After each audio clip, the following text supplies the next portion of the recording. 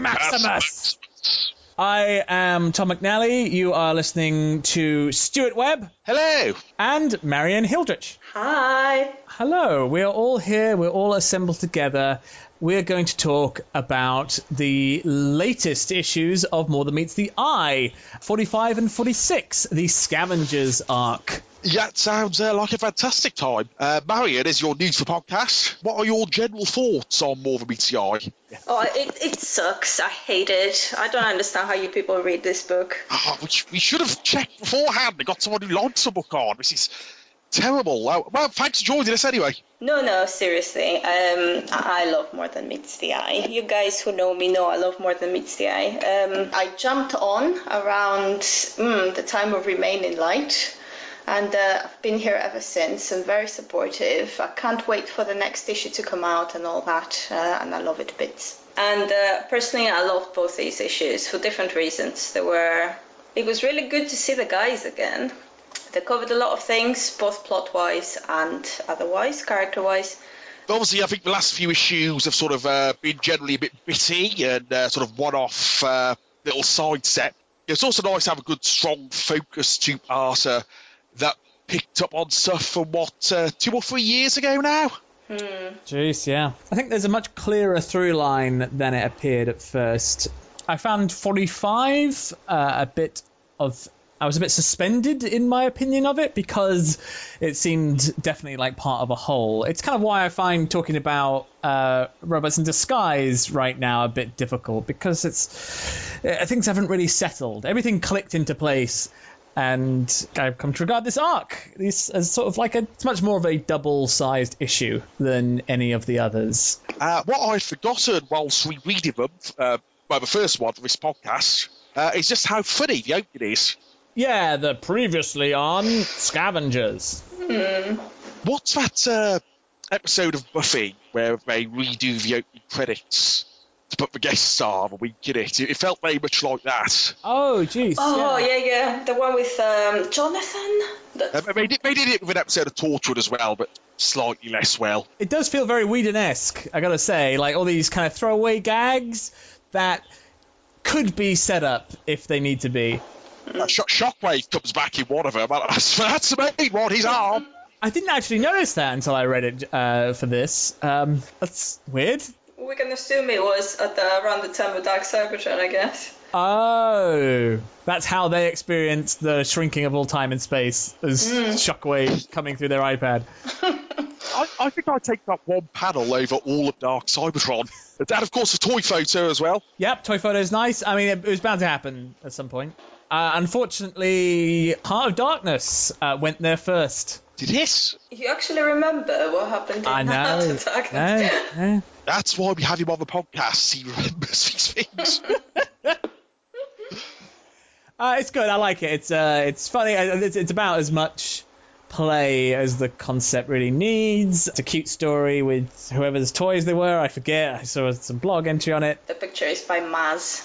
And I really like the grass. The grass is a nice touch. And the fact that Crankcase had his head actually chopped off for the shoot. And then when the perspective trap comes up again in issue 50, we can all go, see, look, it's a master of setup. All the stuff after that's lovely as well, with him playing a ridiculously stupid laser game. I don't know. I didn't think the sequence worked that well because it's a bit cramped. It's a sort of a rare these days example of Milne. I don't think he quite nailed it the way he tends to. I do like the concept of it. It's a good reintroduction to everybody. It seems that when Misfire is talking to Grimlock and he talks about how the Dinobots were the thing that the Decepticons would scare new recruits with, that really reminded me of the Hunting Party. Do you remember the Hunting Party? Yes. I don't think you'll know that one, though, will you, Marion? Because No. You see, you've not only got to examine every panel with a magnifying glass, you have to have read every British Transformers comic twice and made notes. Enlighten me. The Hunting Party was, I think, the only story we got in Marvel UK or US, probably, that was from the Decepticon perspective. It was just 5 pages, but it was like Spinister and I think Needlenose. And it was set up actually quite similarly to this, with like a fake-out play fight where they're shooting Prime and Grimlock and Fort Max, but it turns out they're facsimile constructs and it's part of this training exercise. But they're being very chummy, and there's just a line about how Fort Max and Grimlock is worth killing Optimus Prime. And it's just an interesting perspective of how, to the Decepticons, guys like Fortress Maximus and Grimlock would seem to be these unstoppable, unkillable powerhouses. Mm-hmm. Fortress Maximus, who'd think he'd be a dangerous person to have around? Because he's a total paper tiger in Marvel. Well, it sounds like a few of the characters are similar as well, so... 1988 sort of characters. So, of course, that comic is very indebted to the episode of the New Avengers. The training village. That is in the start of the Avengers film as well, actually, where it's like a fake English village full of fake people that attack you, but you've got to try and survive and try to kill you. Wow, that's some quality one-upmanship there, Stuart. That's good. Like that. I pull out the Marvel UK, you pull out the New Avengers. You can't just examine everything with magnifying glass, and you can't just read every Marvel UK story twice. You have to have seen every episode of 1970s British television as well. It's an involved process. We should say it's also out here, but in a throwaway gag, it's mentioned them mucking about with Autopedia. It's a gag, but it's set up. There's an interesting detail here about Misfire having a contact who's told him all about Garrus 9. And this idea that Grimlock just kind of evaporated from his cell. Which makes me think of the Necrobot. Why? Because he could do that kind of thing. He could appear wherever he wanted, whenever he wanted, behind closed doors. And maybe the Necrobot was showing us that this kind of technology is possible. When Fort Max is talking with Crankcase in 46, there's definitely an effort to establish that the technology the Transformers are used to is very out of date. And that things like the Tyrestor are kind of antiquated. Okay, so are you basically saying you think the Necrobot went in and grabbed Grimlock? Maybe not the Necrobot, but someone... Oh, with similar technology. Okay, I'm with you. Someone like him. But again, we also learned from the previously on here that Shockwave's arm can appear anywhere. Actually, there is an interesting thing here, because I was rereading Last Stand of the Wreckers, and that's that it's stated in the book that Grimlock had started losing it whilst he was still on Garrus 9, because Overlord forced him to watch all the footage of Who says that? Is it Cup who says that? It must have been Snare, mustn't it? Yeah, it is, yeah. Is it Snare? Okay, yeah, Snare would know then. So from Snare's point of view, Grimlock was made to watch everything. Until he lost it, basically. Okay. That's interesting. That's worth keeping in mind. Also, Wreckers was, 5 years ago now? Jeez. This has been a long time brewing, this particular pop point. Did either of you listen to any of the many Nick Roach podcasts that he's been doing to promote Sins of Wreckers? Yeah. No. I may have listened to all of them, in fact. Oh, well done. In one of them, he said that IDW have been trying to avoid using any of the potential Wreckers sequels characters for quite a long time, just to leave them open for him when he came in the second one. So I wondered if Grimlock was included with that. So he had that sort of one issue in the last Scavengers 2 so that's been it for him, even after they brought all the other Dinobots back. I mean, I imagine Nick Roach and James Roberts, talk to each other outside of the office. So I guess they can conspire that way. Nick has also been tweeting a lot about writers doing too many panels and too much detail in their scripts lately. So maybe he's not that pally with James Roberts still. He actually said up to 5 panels, and ever since he said that, I've been counting panels on every single More Than Meets the Eye comic. Yeah, what's the average? It's 6. And I'm looking now at the page where the Wiganthropic principle crashes on the mountain, and that's 1, 2, 3, 4, 7. So it's definitely not on the artist-friendly scale. That page doesn't quite work, I think, because it's so crammed. I didn't quite... The joke of it, I think, was lost because of that. And the next page is actually 9. Well, that's a tight grid. I think that works better. Okay, and to be fair, the one after is only 3, so... Of course, it has to be just 3 panels on the next page, because we're getting introduced to our forthcoming new toy. Yeah, it totally works. Skullcruncher, we pointed out he's got a bit of a Peter Kay thing going on. Yeah, I'm assuming that's deliberate satire of that sort of comedian, rather than James Roberts having a terrible sense of humour. What? That was hilarious, you guys. Seriously? The idea is quite funny. I think sort of a stock observational comedy there, where he just says things everybody knows and expects them to remember it. And that is infiltration protocols. What's all that about, then, eh? In this universe, that wouldn't be funny. Yeah, I agree, Marion. It is. This is a very funny page. But the kind of comedy I think being referenced is, that's supposed to sort of elicit this kind of nostalgia laugh reflex. And yeah, that's the kind of, I think that is the kind of comedy that Skullcruncher peddles in. But that's a stroke of genius, because Skullcruncher is a cannibalistic serial killer. Well, I mean, also his audience appear to be people who've been victimized by the Decepticons over the years. So I'm not sure how funny that is exactly to them. That's guard going and doing Holocaust jokes at a Jewish... But yeah, he's welcome. No one's ever done anything interesting with Skullcruncher, and this is the best that you could possibly get out of the Crocodile Man. Yeah, Sally, what do you think made him pick Skullcruncher? Are those new toys that he was presumably asked to start featuring? What do you think made him pick Skullcruncher for the stand-up comedian role? Well, again, I don't know which way around it goes. I don't know if, Hasbro sends them a list of stuff they have to do. I think a lot of this stuff gets done around tables, doesn't it? It's like they get invited out to Rhode Island or whatever. And of course, there is another toy we know's come in that gets mentioned at the end of this 2-part, even though we don't see him. Oh, yes. Yes, we've had the reveal on that since. Yeah, and I guess they just get shown the product of the next year, and I guess ideas brew. I think it's just weird. I think it's just a funny idea to have Skullcruncher be a comedian. I imagine the option is there for them not to use them. Yeah, in a sort of, hey, you got a nice comic property around here, it'd be a shame if anything happened to it sort of a way. Yeah, probably there's a bit of that in there. I just want to say, because I've just noticed somebody at the archive wasn't happy with Skullcruncher being a comedian because they liked his tech spec personality, but he does have terrible teeth. That's the way Don used to draw him in Stormbringer. Seemed to die, got better. Well, Crankcase was there too, so... but I like the nerve this strikes with Croc. That idea of that, everybody has somebody who they went to school with, who they still have an opinion of them that's probably a bit out of date. But then you see them probably on Facebook or something, winning awards, thriving, parenting effectively, and you just can't reconcile those two people.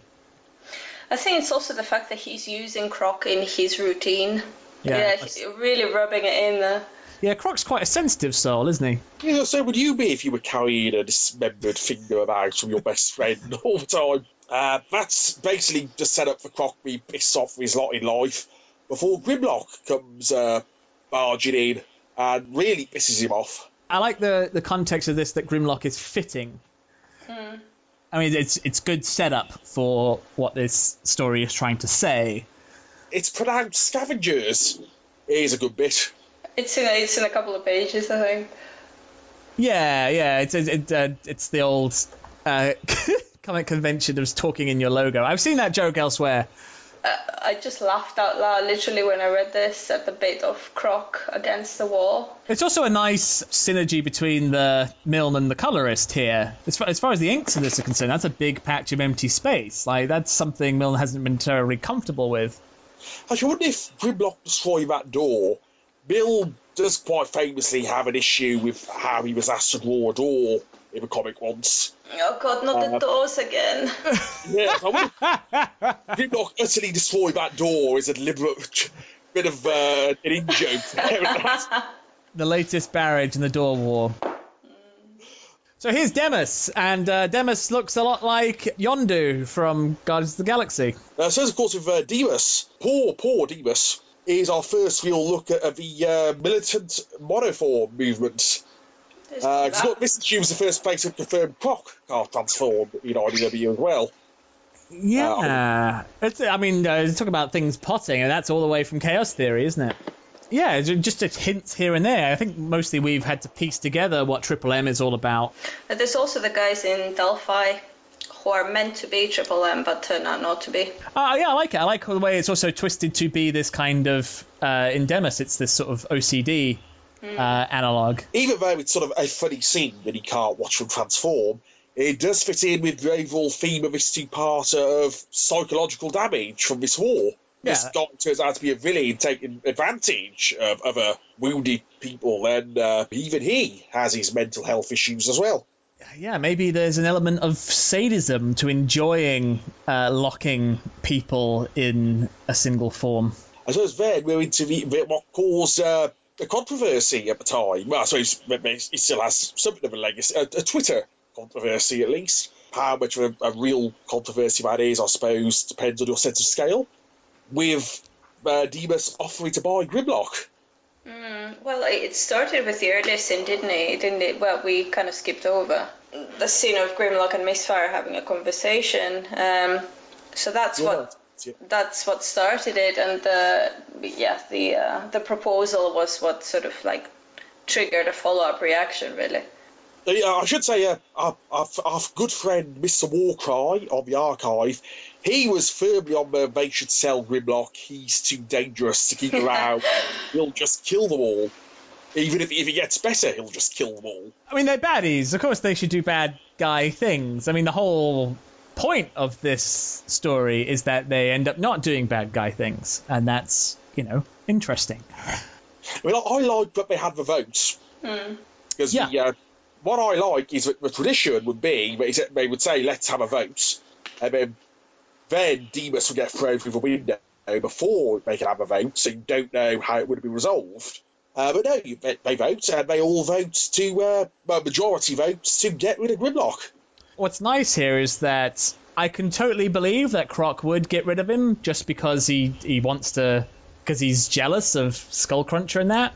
But then when you get a bit deeper into it, the next issue, I can also totally believe, with the Finger and Radar and Roadbuster and such, that Croc would want to set up a rehabilitation center for damaged Decepticons. They equally work well as an explanation. It's very skillful. Well, both things work together. I think it's the fact that Croc doesn't really consider Grimlock one of them. So to him, Grimlock doesn't count.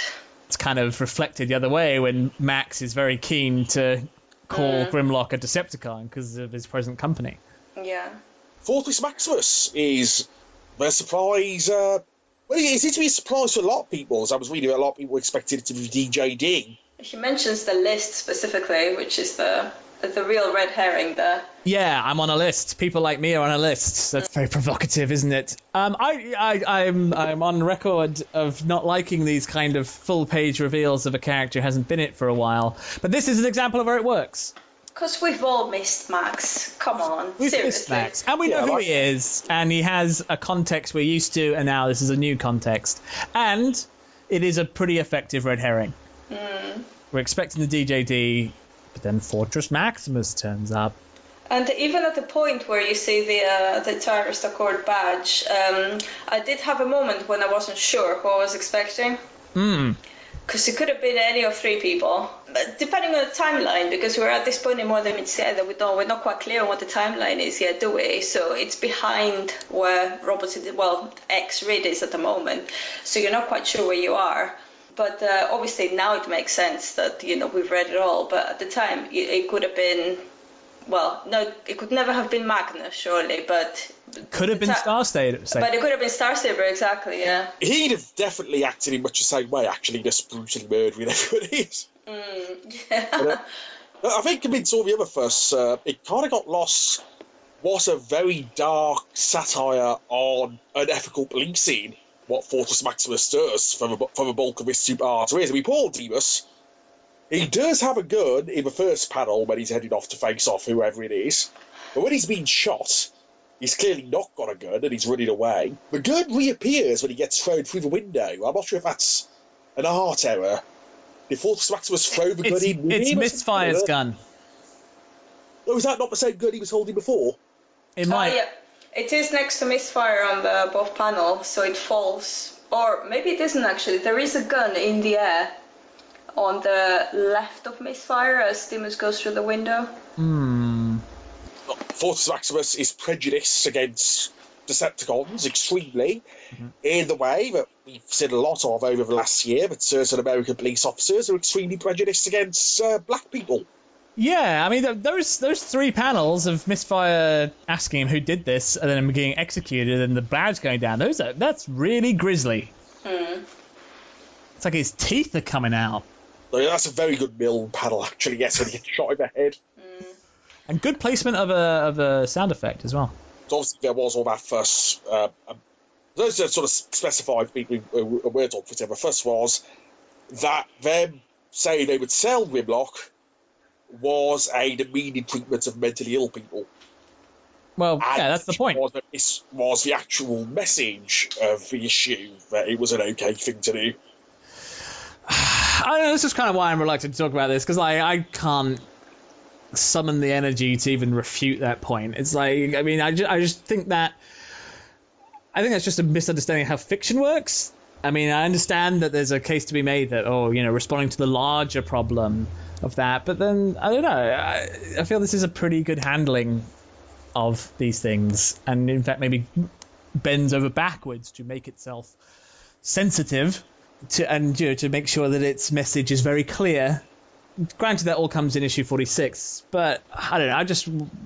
I don't know how you can misconstrue this and still consume fiction.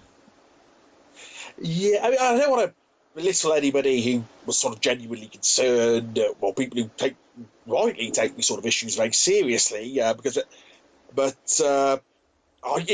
is quite odd that people and I saw people with more than BTI themed avatars on Twitter and themed names complaining about this. And I was sat there thinking, have you really never read any of this comic before? Do you really think the payoff next issue is going to be, yes, you should sell Grimlock? Slavery is good. As a commodity. I don't even have an opinion, in the sense that there's nothing there that's controversial to me in story. In story, I would completely expect these people to have this conversation, and why wouldn't they? This is somebody who's been slaughtering them for millennia, and they've got him there, and the majority of them don't care for him at all. And that's been stated already. So somebody asks them to sell it to them for quite a lot of money. So, you have to ask yourself, why would they say no? Sure, the war is over, but the war hasn't been over that long. But what I really appreciated there was the different opinions. So you've got Fulcrum, who is the voice of logic, usually, in the Scavengers books. So, he's basically saying what you're thinking, which is, well, I don't really even want to get into the specifics of this. I just don't like what this says about us. You've got Misfire, who for some reason or other, in the sense that, you can question his motives. Does he really care about Grimlock? He does say this is about me as much as it is about him, so for whatever reason, he doesn't want to go through with it, but it feels like a more personal reason than an ideological reason. And everybody else, we find out what Croc's motivation is, but you can accuse him there of, racism or whatever you want to accuse him of, because his point of view is skewed. And the others just don't care.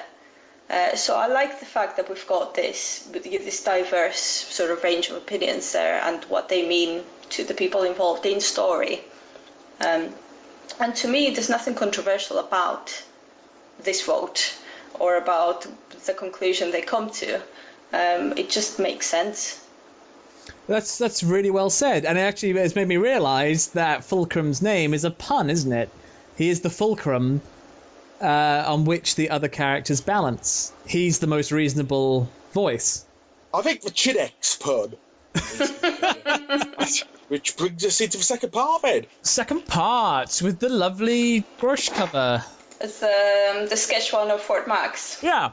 Yeah, that's a very nice cover. Just really good body language. It's kind of stripped down Fort Max's design, so it's a little bit easier to use and draw. And he's got guns in his legs and everything. So, Red Alert's passing of Records Declassified seems to come a bit out the blue. It's a reintroduction to Red Alert and his wacky nuttiness, but do you think there's anything in it? It's joking about the way we fans overconstruct every single line of dialogue, and it's picking something in universe that's already been established as having a cult following amongst the Autobots. So I would suspect it's not anything more significant than that. I'm just glad to see Red Alert again. Also, the 332 threw me a little bit. I was like, oh, yeah, 332, of course it's going to be 332. But it is mentioned in Last Stand as well. The Iron Fist last data log was 331, and then obviously Verity writes 332, doesn't she? Oh, yeah. Yeah, that's what she's sitting in she does the Tennyson. Yeah, so it's not new information, this. I think there's one flaw with it's James's first ever sort of solo writing, is that in that he does really hammer home the number thing. I think 113 gets mentioned like 10 times in 5 paragraphs. In like Room 113 and Planet 113 and my 113th cup of tea of the day. Oh, yeah, he's got very generous editors, doesn't he? I read Bullets, actually, in response to this, because Iron Fist gets some characterization there about how fastidious and careful he is. And he also plays this long con game on Skyfall. There's a name it's hard to say about Smiley now, but it could be significant, or... Before I'd read Bullets, I didn't think that Iron Fist was up to it. But Bullets very much says that he is. I will say that having just reread the Last Stand of the Records on the original single issues as well, not the hardback, there are no typos that I could see in the book. Oh. There is one missing word at some point, I think. Huh. What is the word? Oh, God, I don't know. It was like the or something. Actually... the... Stuart, that what you said about how it's sort of a loving nod to fandom obsession. Actually, when the words were going missing back in World Shut Your Mouth, I think people were trying to put together clues from the numbers that were missing off of. Yep. Don't you hate it when people who have eccentric theories turn out to be right, Bert? Hey, that's really too much into it. Oh, you were right again. Oh. But that's why partly I'm really hoping Rung isn't special, or like a super guard being, as so many people seem to think. So there's an interesting point coming up here just about how weird and strange the Tyrest Accord is. And I'm glad Red Alert is a bit confused by it, because it's something that's sort of grown in the telling, hasn't it, the Tyrest Accord? Well, one thing I would like to say before we move on to that is part of the reason I'm so glad to see Maximus and Red Alert back in the comic is that I wasn't really very happy with how they left it. I did always felt like a bit of a shove them out of the way quickly because you've got to move on to Dark Cybertron sort of a thing. And this is actually the first time, I mean, if you haven't read the prose story at the end of Remain in Light, this is the first time you actually get to find out what's happened to Fort Max and the Red Alert, isn't it? Amazingly, not everybody has read that story. And I mean, to be fair, you shouldn't be expected to. For major plot points, you shouldn't be expected to read the prose story, should you? I disagree, but I'm not sure why. Well, I think the prose story was very much we don't have time to wrap this up properly. I completely understand the reasons behind it, and personally I read it, I'm happy with it, no problems there, but, you know, it's not in the comic. I think James himself was surprised how many people didn't read it as well, wasn't he? I think he said he probably wouldn't do another one after we have to read this reaction. May I interrupt just to say the colours on these pages are amazing? The sort of the blue tones. Yeah. Yeah, even sort of red at the panels, the kind of switching between Luna 1 and Fortress Maximus's little ship. Yeah. And I mean the whole night sky there, and Max on the map. It's all just gorgeous. Yeah, with the silhouetted ship and a non-distracting starfield. You know how I like those, Stuart. Anything to do with stars that they get right, you're very happy with. Well, it's not so much they're right, it's just they're well presented. Though I can see that they've tiled this starfield a couple of times for that quite. Oh yeah, clone tool, good spot. Thank you very much. Did Mill do the inks on this one as well? There's several Incas, and I think it does I wonder if suffer that Starfield might not have been him then. It's still very nice, sir. It's always the colorist, I think. So, interesting thing, just when this gets opened, we're told a bit of editorializing, just in the narrative text. We're told that Fort Max, it was definitely a summary execution. Definitely a legally dodgy one. I mean, as you said, the Tyrest Accord really has never made any sense anyway, and it seems to be making even less sense now. There's no Chief Judge Tyrest anymore. On whose behalf is he enforcing these laws? Yeah, they have no prisons, they have no justice system, they have no lawyer, there's no law. He is just playing at policeman. But there is a very scary line there, which is, you don't have to actually wait for people to commit crimes. Yeah, that's insane, isn't it? It's so weird. We needed too much Judge Dredd. Yeah, I mean, this is part of the larger discussion. Like, why are they? Who in their right mind would let Fort Max run around with a gun? Good old Rodimus. His psychiatrists didn't have any issues with that either. Well, I mean, that's the thing. Like, Rung can't really do anything. Yeah, but he doesn't seem to have any objection to it either, or be bothered. He's like, oh yeah. So what was your day like? Oh, that's nice. You freed some animals. That's great. You didn't shoot anybody in the back of the head after you'd already defeated them, had you? Yes. Oh, Fort Max, you guy. And I like that Fulcrum is again the voice of reason here. You didn't actually have to kill him. Yeah, and then he just willing to surrender. Don't bother fighting Fortress Maximus when he's got a gun. That's not a good idea. He's had his say. And what really cracked me up this time is Spincer going, "Ha, bad luck, guys," as if it's not him that's going to get arrested as well. I don't know why that made me really laugh. I think Spinster is by far my favourite scavenger. There is no competition there at all. I imagine him with Gur from Invader Zim's voice. I can see that, actually, yeah. I also like on the opposite page when he's holding a metal tube of some sort up to his ear and listening to it like it's a sea. He's like, it looks to me like a telescope. Yeah, or a gun scope or something like that. He's just, I can hear the sea. Just Venet's into the sort of the meat of the issue once they've escaped and started having a go at one another. Where Croc's talking about poor old Radar and his team and poor Radar health issues that they're all facing. I mean, again, we're seeing the Autobots from the other side, and the Autobots are monsters, man. That's DJD grade evil right there. Yeah, to be fair, Roadbuster did get punished for doing that. He had to go sit by Springer's bed and read bedtime stories. Yes, this is the Roadbuster affair. Yeah, that the Iron Fist was really excited about, actually. Yeah, was it spun amongst the Autobots to be less horrific? Well, of course, this is Croc's version of what happened, though. So how accurate do we think his memories are of? Yeah, that is a very good point. And actually, my first reaction to this, if it hadn't been specifically for the Roadbuster affair mention that we know is a thing, my initial reaction to this was he's misremembering. This was the DJD who did this.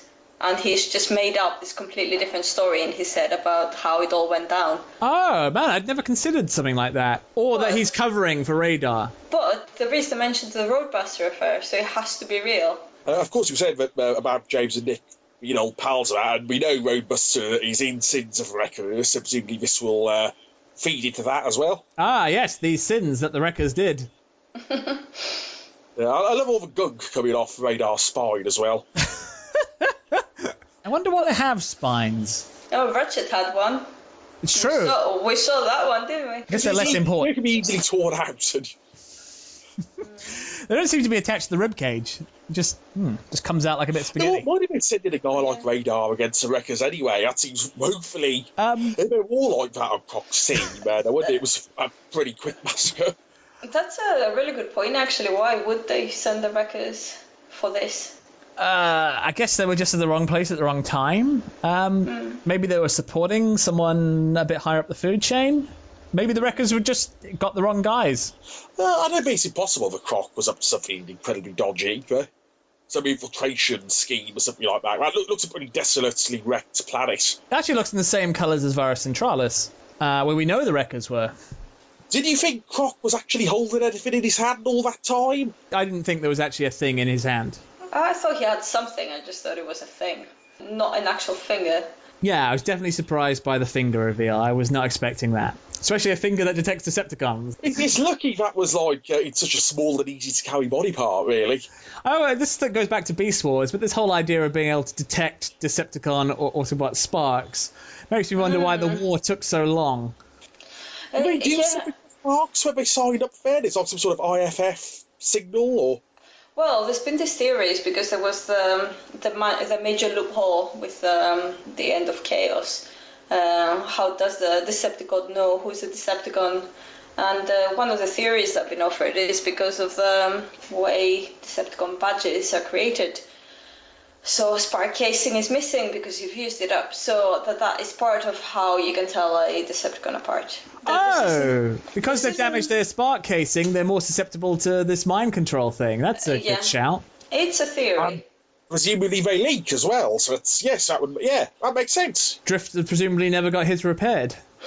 It'd be awful if they went to Found Drift and they got stuck in an Empire Stone style situation. But then it's the same point, like, okay, if you can detect a spark across space, like, shouldn't you just bomb them? Just shoot missiles at the spark signatures? Well, is it the case of that Autobots don't know how? I guess so. It's just a continuous crypto war. He does specifically say it only detects Decepticon signals, presumably can't detect Autobot ones. I guess it also explains why the surge could happen. I mean, all the Decepticons would have needed would be some sort of Autobot equivalent of Radar's finger, and they could have hit every outpost across the galaxy. But it reminds me of how in Star Trek Nemesis, it turns out that you can detect androids like Data from solar systems away. And nobody's even slightly bothered. But, if there's a Data-like android on this planet all the way over there, isn't it odd how we can never go anywhere stealthily? We're always being attacked with Data on board. We probably should have thought of that beforehand. That's a serious design flaw in your efficiency as an officer on a battleship. Every enemy of the Federation was equipped with a finger. I do like the fact that Misfire is being exceptionally insensitive here. Because I think it comes back to the fact that nobody is perfect. Misfire's the sympathetic one, but then he really has a go at Croc. Just not behaving how you want him to behave there. And quite proud of himself for doing it. He's like, in your face. Well, so obviously, if they're hearing this from Fortress Maximus, how much of what he said about Demas do you think is true here? I think it's true from a point of view. I'll tell you this has been done to these characters, but how involved was Demas in it? How much of a villain was he really? Did he really laugh at Fortress Maximus and go, no, when he said he was going to arrest Sirius? So maybe he didn't entirely know exactly what was going on, but he had a pretty good idea. Yeah, and Demas is a bit of a patsy for these new villains. It does really like after-the-fact justification, though. Yeah, he had it coming. Yeah, Demas didn't really. By our values, Demas did not deserve to be executed on the spot, but he did some pretty horrible things to these people. Actually, oddly enough, just before we started recording this, I watched the Sean Connery film, The Offence, where he plays like a jaded police officer who's just had enough and beats a suspect to death. Oh. And it sort of examines all the issues of police violence and police brutality and how they get pushed through all the horrific things that they have to see and deal with every day into doing things like that because they don't have the support as they go through these emotional breakdowns.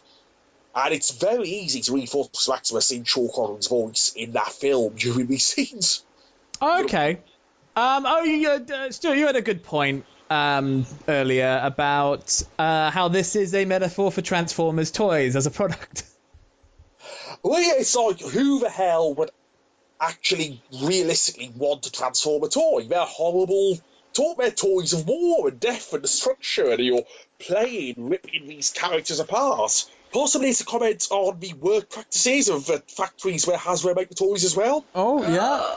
I mean, I am reminded about how, Volkswagen have been very careful not to allow the Transformers license to come anywhere near them, because in Germany they're a bit more sensitive to these sorts of things. Yeah, and when you mentioned that on Twitter, Stuart, and then James Roberts actually retweeted you and said, yeah, good point, nobody else has mentioned this. And my brain straight away went to the manufacturing practices, and then this wonderful, lovely comic book became this horrible, horrible thing I didn't want to think about anymore.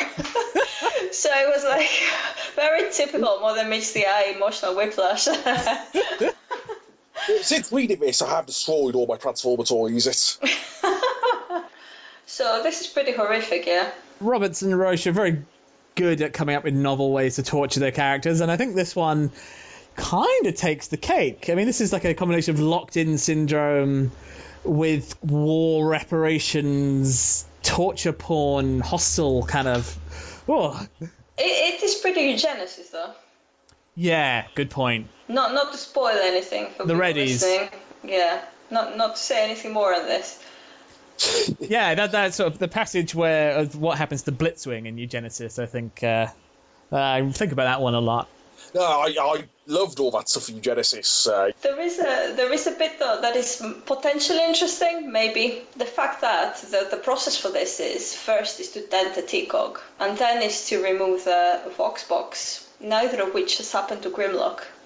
Yeah, jeez. Yeah, Grimlock can transform just fine. His Voxbox is a bit damaged. Yeah, possibly.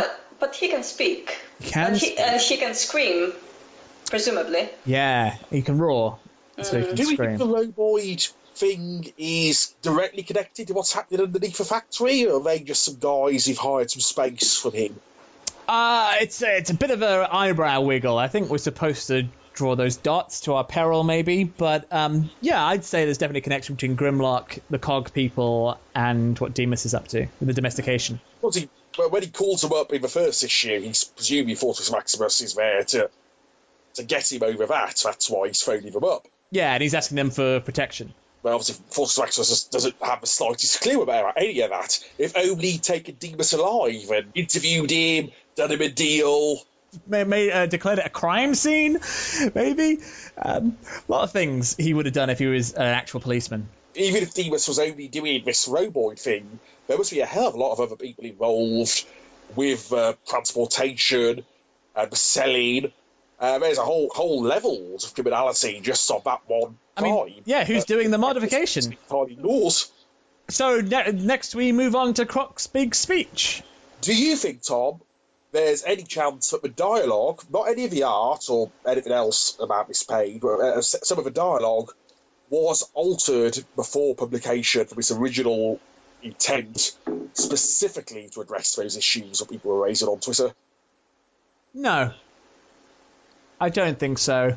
I don't think the lead times allow that kind of thing to happen. I think it would probably already been printed. Delayed, though. Marion did point out the issue did get delayed by a week. Yeah, but Modern Meets the Eye is always delayed. But it's just, I mean, they print in Korea. I mean, it would have to be printed, and it's got to be shipped to all the Diamond distributors. That sounds plausible. What's interesting about it is how this does address every single point that the people on Twitter were upset about directly. If they'd waited for the second part of the story, all of their issues would have been dealt with exactly. Well, it's the peril of serial storytelling. I think this is a bit heavy-handed. I think actually it's this bit, it's this speech panel here. It's not just the labeling, it's the distancing. It's this idea that experiencing mental illness marks you as bad, different. That's a perfectly agreeable sentiment, and something that's, can't be said enough. That seems a bit like public service announcement. It's a bit preachy. if that had been cut off and we just say, show me someone who hasn't been affected by all the fighting, I think that's a very effective way of saying it in this context. I think given the how misinterpreted the first issue was, I think maybe the reason why, well, because I think maybe there was some changes to the dialogue here. And the reason I think this is specifically because it doesn't really read like James Roberts' dialogue. It reads a bit heavy-handed, as you say. Because the message would have always been the same, I've no doubt about that. But maybe it was felt that there was a need to actually spell it out a bit more. Yeah, if the audience is going to respond in this way, then maybe the audience needs to be fed a little bit more editorializing. It's not implausible that it was altered just before publication. I just think that the logistics would be difficult. Apparently, this was a thing people were complaining about from almost pretty much a moment issue 45 was released. So he did have. If somebody felt there was a need to alter some dialogue, they had like a month to do it. So I suppose it's not impossible. No, you're right.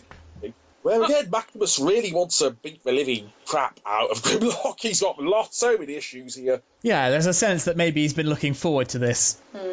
So, because there was a bit of discussion about this, do we think that actually when Max says, you're a con again, he is saying that Grimlock used to be a Decepticon? Or do we think that it's just a clever pun on the fact that he's a con? Because he was in prison.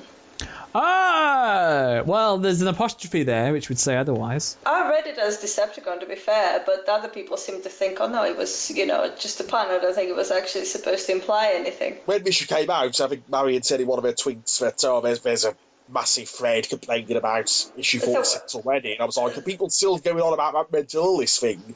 There were 4 pages before the issue had actually come out yet, which was just ridiculous. It's just about one line of dialogue near the end. But apparently, I'd forgotten this, but in Shadowplay, when there's a montage of things that happened in the past, when Rewind starts his story, there is a bit where Grimlock's weighing up the 2 badges. Yeah, very literally. He's looking at one, he's looking at the other, he looks confused. Sorry, I believe the main complaint was that it contradicted autocracy. Yeah, but who cares about autocracy? Whatever its qualities, it's never really fitting with more meets the eye anyway, autocracy. It pretty much totally contradicts all of Shadowplay. So it's, I would say it's an issue, really. We are going on 10 years now. We can have some contradictions. I think that's allowed. And then we get our heroes riding My Little Pony. Aww. And it's daytime now. Oh, was it nighttime earlier? Oh yeah, it was, wasn't it? Yeah. And even the page where Max is on a map heading to the Lycanthropic Principle, the sky is sort of like dawn-coloured. And I like the Equinoids. There's one horse transformer, isn't there? Maybe 2. There's Mac Kick, and there's Battle Unicorn. Hopefully both of those guys are in here. Oh. What continuity now? I guess it's sort of Brave Star territory, but I wonder why we haven't had more horsey Transformers. I suspect it's quite difficult to do, perhaps. The giraffe one is a complete mess. I don't know. If you can do a T-Rex, you can do a horse. And I like the fact that, we've made this point about the treatment of the disabled, but they are all still riding around on basically like coma patients, I guess. It's like Optimus Prime riding around on the corpse of Spring Arm. Yeah, but the green one in the front, their eyes do look very focused. I mean, we don't know what exactly Spinster's cure is. Did he do that to them on the fly?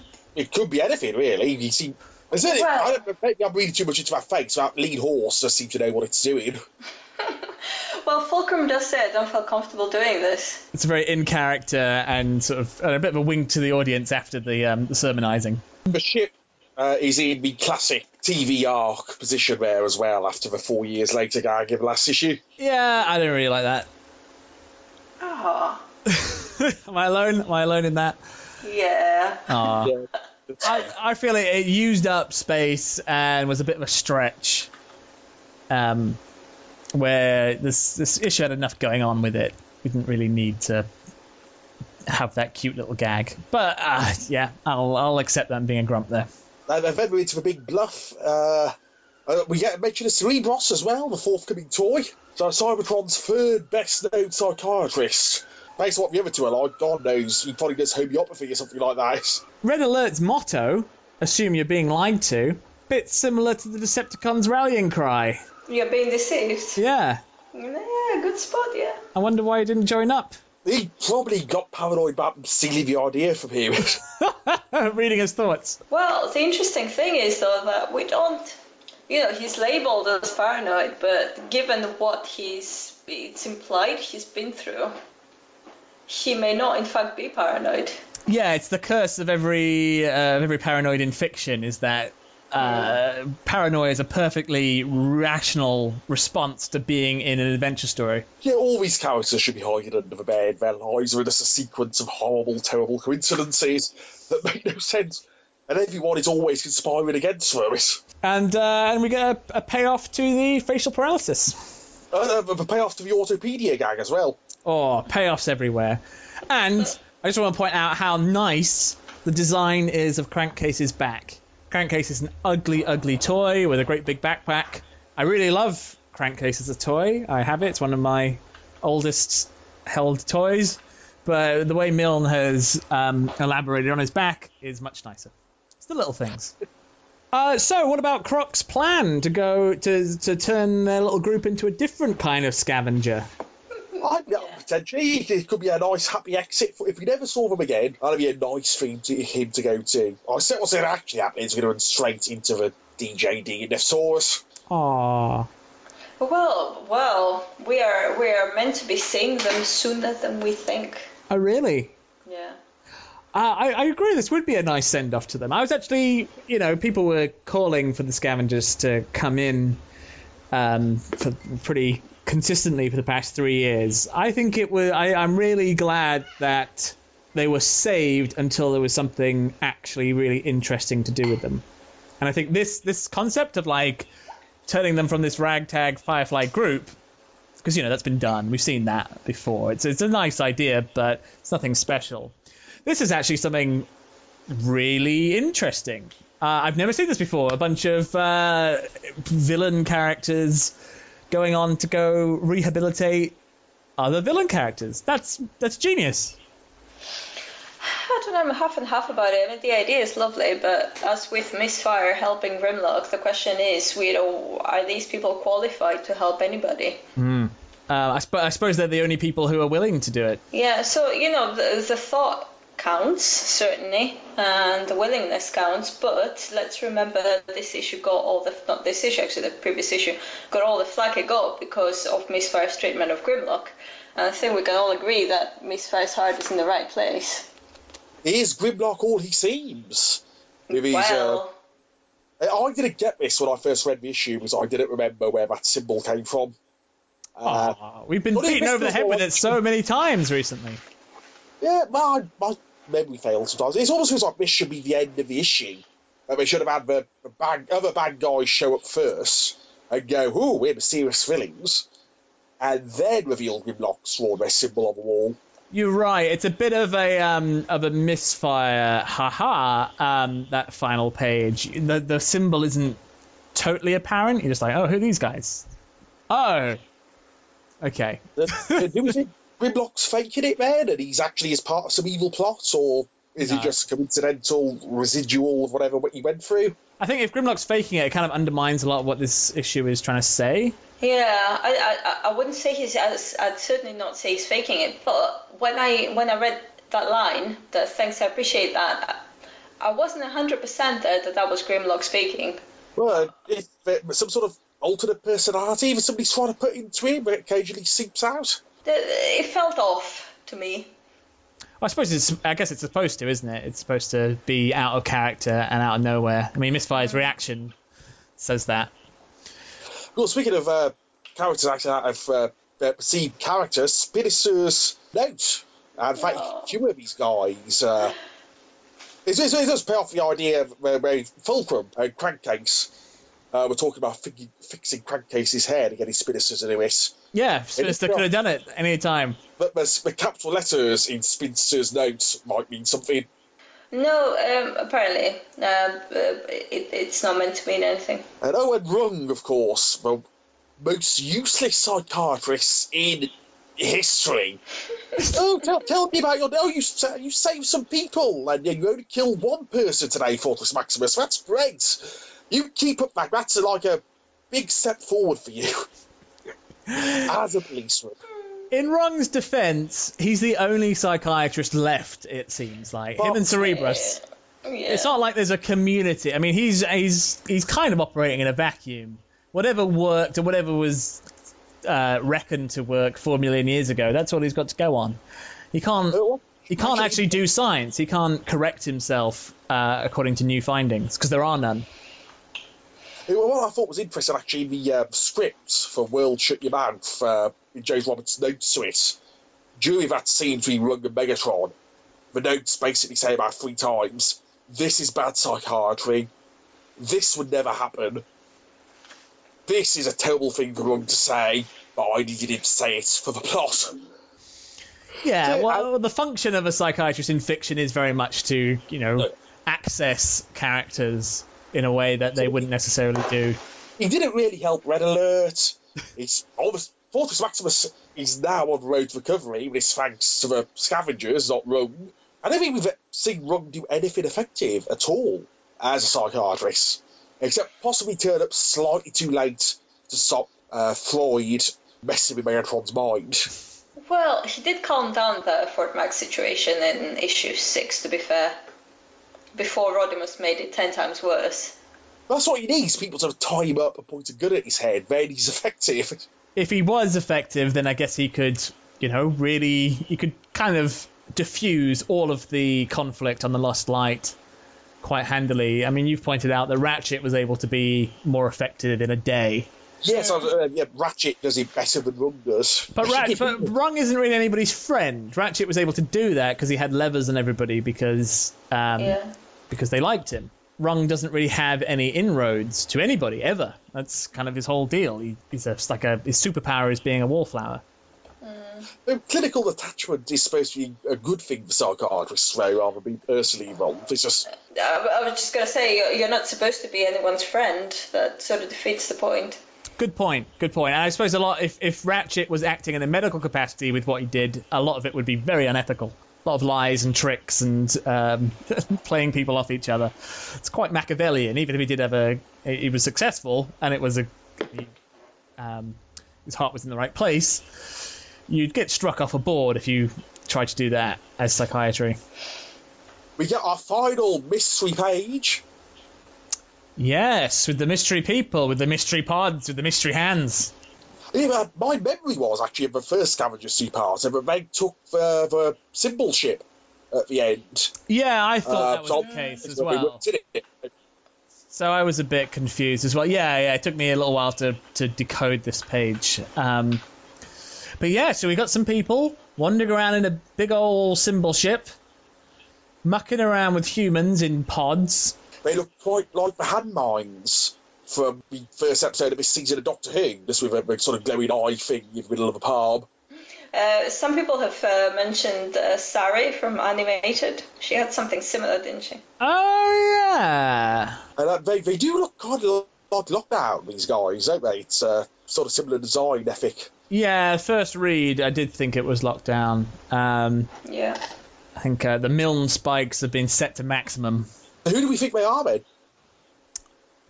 Well, who can say that? I guess they're... Big, exciting mystery. I guess they're the ones sending maps to people in their sleep or in their quiet moments. Oh. So if these are the guys who are influencing Grimlock in some way... Yeah. And they've been influencing Thunderclash... Yeah. And Rodimus... Yeah. How deliberate is that? Is this aiming for something? I mean, there could be any number of hand-wavy, sciencey, fiction-y sort of explanations for any of it, so It could go anyway. But they seem surprised by what's happened here. They don't know straight away going in what's happened. So presumably they're not able to watch through Grimlock or whatever it is they do constantly. Yeah, they certainly don't seem omnipotent or even all that powerful. Yeah, but they instantly abandon the base, don't they? Yeah. Yeah, so they're twitchy about something. They've got some grand architect, who could be anyone, someone we know, someone we don't know. I suppose if we're ticking off old continuity points that have sort of not been touchable on, Scorponok still out there and unexplained. Yeah, and we've seen humans in pods back in Infiltration. Oh, yeah. Though these pods look quite big. It's going to be Shockwave, isn't it? It's going to come back. They come out with iPad. Wouldn't it be awesome if that was actually how he came back? Sort of casually. It happened even previously on segment with the Scavengers. That was his return. So, this More Than Meets the Eye two-part of the Scavengers, how do we feel about it? I thought this two-part and the previous issue were a really sort of, after a few issues of average by the standards of More Than Meets the Eye issues, this felt like sort of a kicking into gear again. Not really that connected to the main ongoing plot still, but it's interesting, good stuff. That's obviously raised a lot of questions and was a very enjoyable read. Well, like I said at the beginning, I absolutely love these two issues, and it's because I think the symbol ship and the whole Grimlock mystery and where he was discovered was one of my favourite bits in season 1. So the fact that we're visiting this now was just really brilliant. I like Grimlock a lot, and I wanted to see what was happening with him. So it's good to have him back. I always like how the Scavengers are written. I think the banter between them is just always really well done. And I think it moved the plot forward. It was quite entertaining. We don't know yet, obviously, but I have this theory that pretty much everything we've been reading about so far is all going to come together in 50 in the season finale. So I'm kind of like waiting to see how this is going to all tie in. Yeah, I agree with you. There does seem to be a purpose beyond Bitty Adventures, which is definitely seems to have quite some momentum going for it now.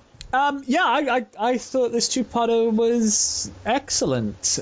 I think that it was worth waiting for the right idea to bring the Scavengers back. I'm glad that they haven't been regular characters. I like that they've been transmuted now from this Firefly bunch, this sort of avenging mental health crew. I think that's inspired. The thing which surprised me most was Fortress Maximus's involvement and his plot line, which I think was developed very well. I'm not that invested in Grimlock in IDW, and this made me care about him a lot more. I wasn't that really taken in by the symbol ship and Grimlock in the first Scavengers story, and this has made me really interested. Oh, and some lovely art, and as you say, Marion, as you brought my attention to, really good colouring in this one. I've just realised issue 50 or around then is going to have a moment where the day is saved by a stampede of roboids, isn't it? August Maximus and them will come over the hill at a crucial point and kill the DJD, the resurrected Scorponok or Shockwave's arm, his time-travelling arm. Is it going to be like Aragorn at the end of Lord of the Rings, saving the day? Weirdly, I guess the thing with the roboids sort of negates the whole need for a beast planet. If we need a beast former transformer at some point, we can just de-domesticate one of these guys. We don't need to have them come from a weird primitive planet. That would explain the way Rattrap talks as well. Aww. Tom, is there any particularly erroneous science details you want to pick apart in this two-parter? Because there's usually something. No, actually, weirdly, when Croc talks about psychology, he says we are our brains. If something is wrong with our brains, then something is wrong with our mind. You're thinking about as it applies to Transformers. Well, that applies perfectly to humans. It's interesting that there is within Transformers philosophy, there is this sort of neuro-oriented bent that Croc subscribes to, but we know as readers that he's wrong. What does mental illness mean to a species that can take their heads off? Yeah, the metaphor breaks down fairly quickly, but I mean, you just gotta treat your readership with respect and know that they can play along for as far as they need to. And if there's one thing we've learned from all this, is that if you treat your audience with respect, only some of them will hand you off Twitter. So, I think we've wrapped up More Than Meets the Eye 45 and 46 for now. I am Tom McNally. Well, I'm Marion, and thank you for having me over. Stuart, who are you? I'm Stuart Webb, and where you've heard this, there is a link to a discussion thread where you can leave any feedback. If you would like to tweet me, I'm at Inflatable Dalek. And I'm Morta on Twitter, which is MORTAH. So if anybody wants to get in touch or ask any questions or tell us what horrible ableist monsters we are, you can.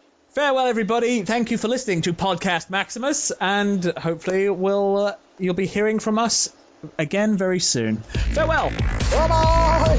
Bye.